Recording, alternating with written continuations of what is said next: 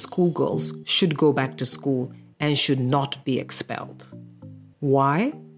Because Tanzania needs skilled and well-educated women and men to take part in the development of the country, so it cannot just stand aside while it is losing the most precious contribution of many young Tanzanian women to the development of the country because of early marriages and pregnancies. These are not my words, but the words of the Ministry of Education of the United Republic of Tanzania.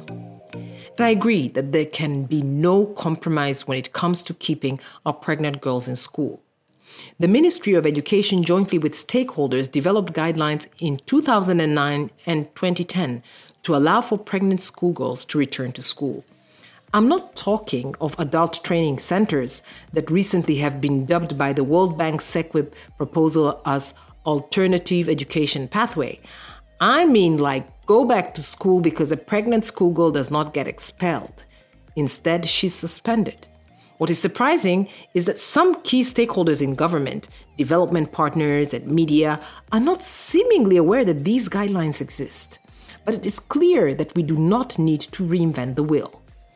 As part of preparation of these guidelines, a team of experts from the Ministry of Education and civil society embarked on a study tour of several countries where pregnant schoolgirls are allowed back to school. Additionally, the ministry organized open public discussion in 8 educational zones in the country, involving experts and stakeholders to debate on this matter. These educational zones were Eastern, Western, Northeastern, Northwestern, Southern Highlands, Lake, and Central zones. The findings of the Ministry of Education were that generally stakeholders agreed that impregnated schoolgirls be allowed to get back to school. This is also supported by Twaweza survey in 2016 that found that 71% of the respondents were in favor of schoolgirls going back to school. The guidelines document is like a manual that clearly instructs teachers, parents, and community how to assist the pregnant schoolgirl to go back to school, avoid future pregnancies, and protect schoolgirls. The question is, why did the government and the World Bank not take this into consideration when developing the Secondary Education Quality Improvement Project, or SEQUIP? Let's assume that for some reason, all stakeholders that the World Bank consulted, government and civil society, forgot or never knew about the guidelines. Aren't there existing examples within Tanzania of successful re-entry of pregnant schoolgirls? The answer causes more alarm in my view, because the answer is yes. There is an ongoing living example in Zanzibar, where since 2010, pregnant schoolgirls are allowed back to school after giving birth. And according to the Tanzania Health and Demographic Survey 2015-16, the rate of adolescent pregnancies is only 8%. This is significantly lower than on the mainland, which is 27%. And then there is always the argument that the World Bank's job is not to focus on such internal policy matters. It is, after all, just a bank. Well, gone are the days when the World Bank is just a bank. Today, the bank is guided by policies and frameworks. World Bank staff have to adhere to these policies and frameworks, and they are mostly technical. But there is one important policy called the Environmental and Social Framework, ESF, that I would like to refer to, which as of October 2018 applies to all new World Bank investment project financing.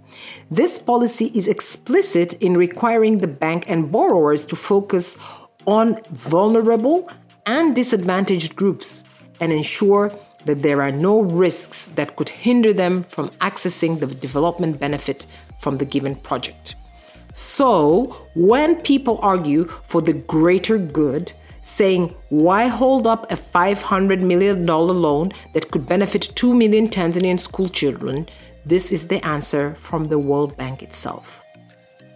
However we can argue this, the only area that remains open to debate is morality. But even that rationally can still be argued that pregnant schoolgirls are not morally more bankrupt than their peers, nor have they committed an unforgivable sin. All that we're really left with here is what nobody wants to say out, But let me say it since I'm on a roll. Making this loan conditional to allowing schoolgirls back to school may be seen as an embarrassment to President Magufuli, who publicly said in July 2017, "We collect taxes from poor people in order to educate our children. Should I use that to educate mothers? No way. Let them shout, sing, whatever. I am the president." However, this is not correct. The president is human and has strong views, but it is clear that the fate of thousands of girls is something that goes beyond personal sentiment. His statement had already caused huge uproar and reason for the initial suspension of this same loan.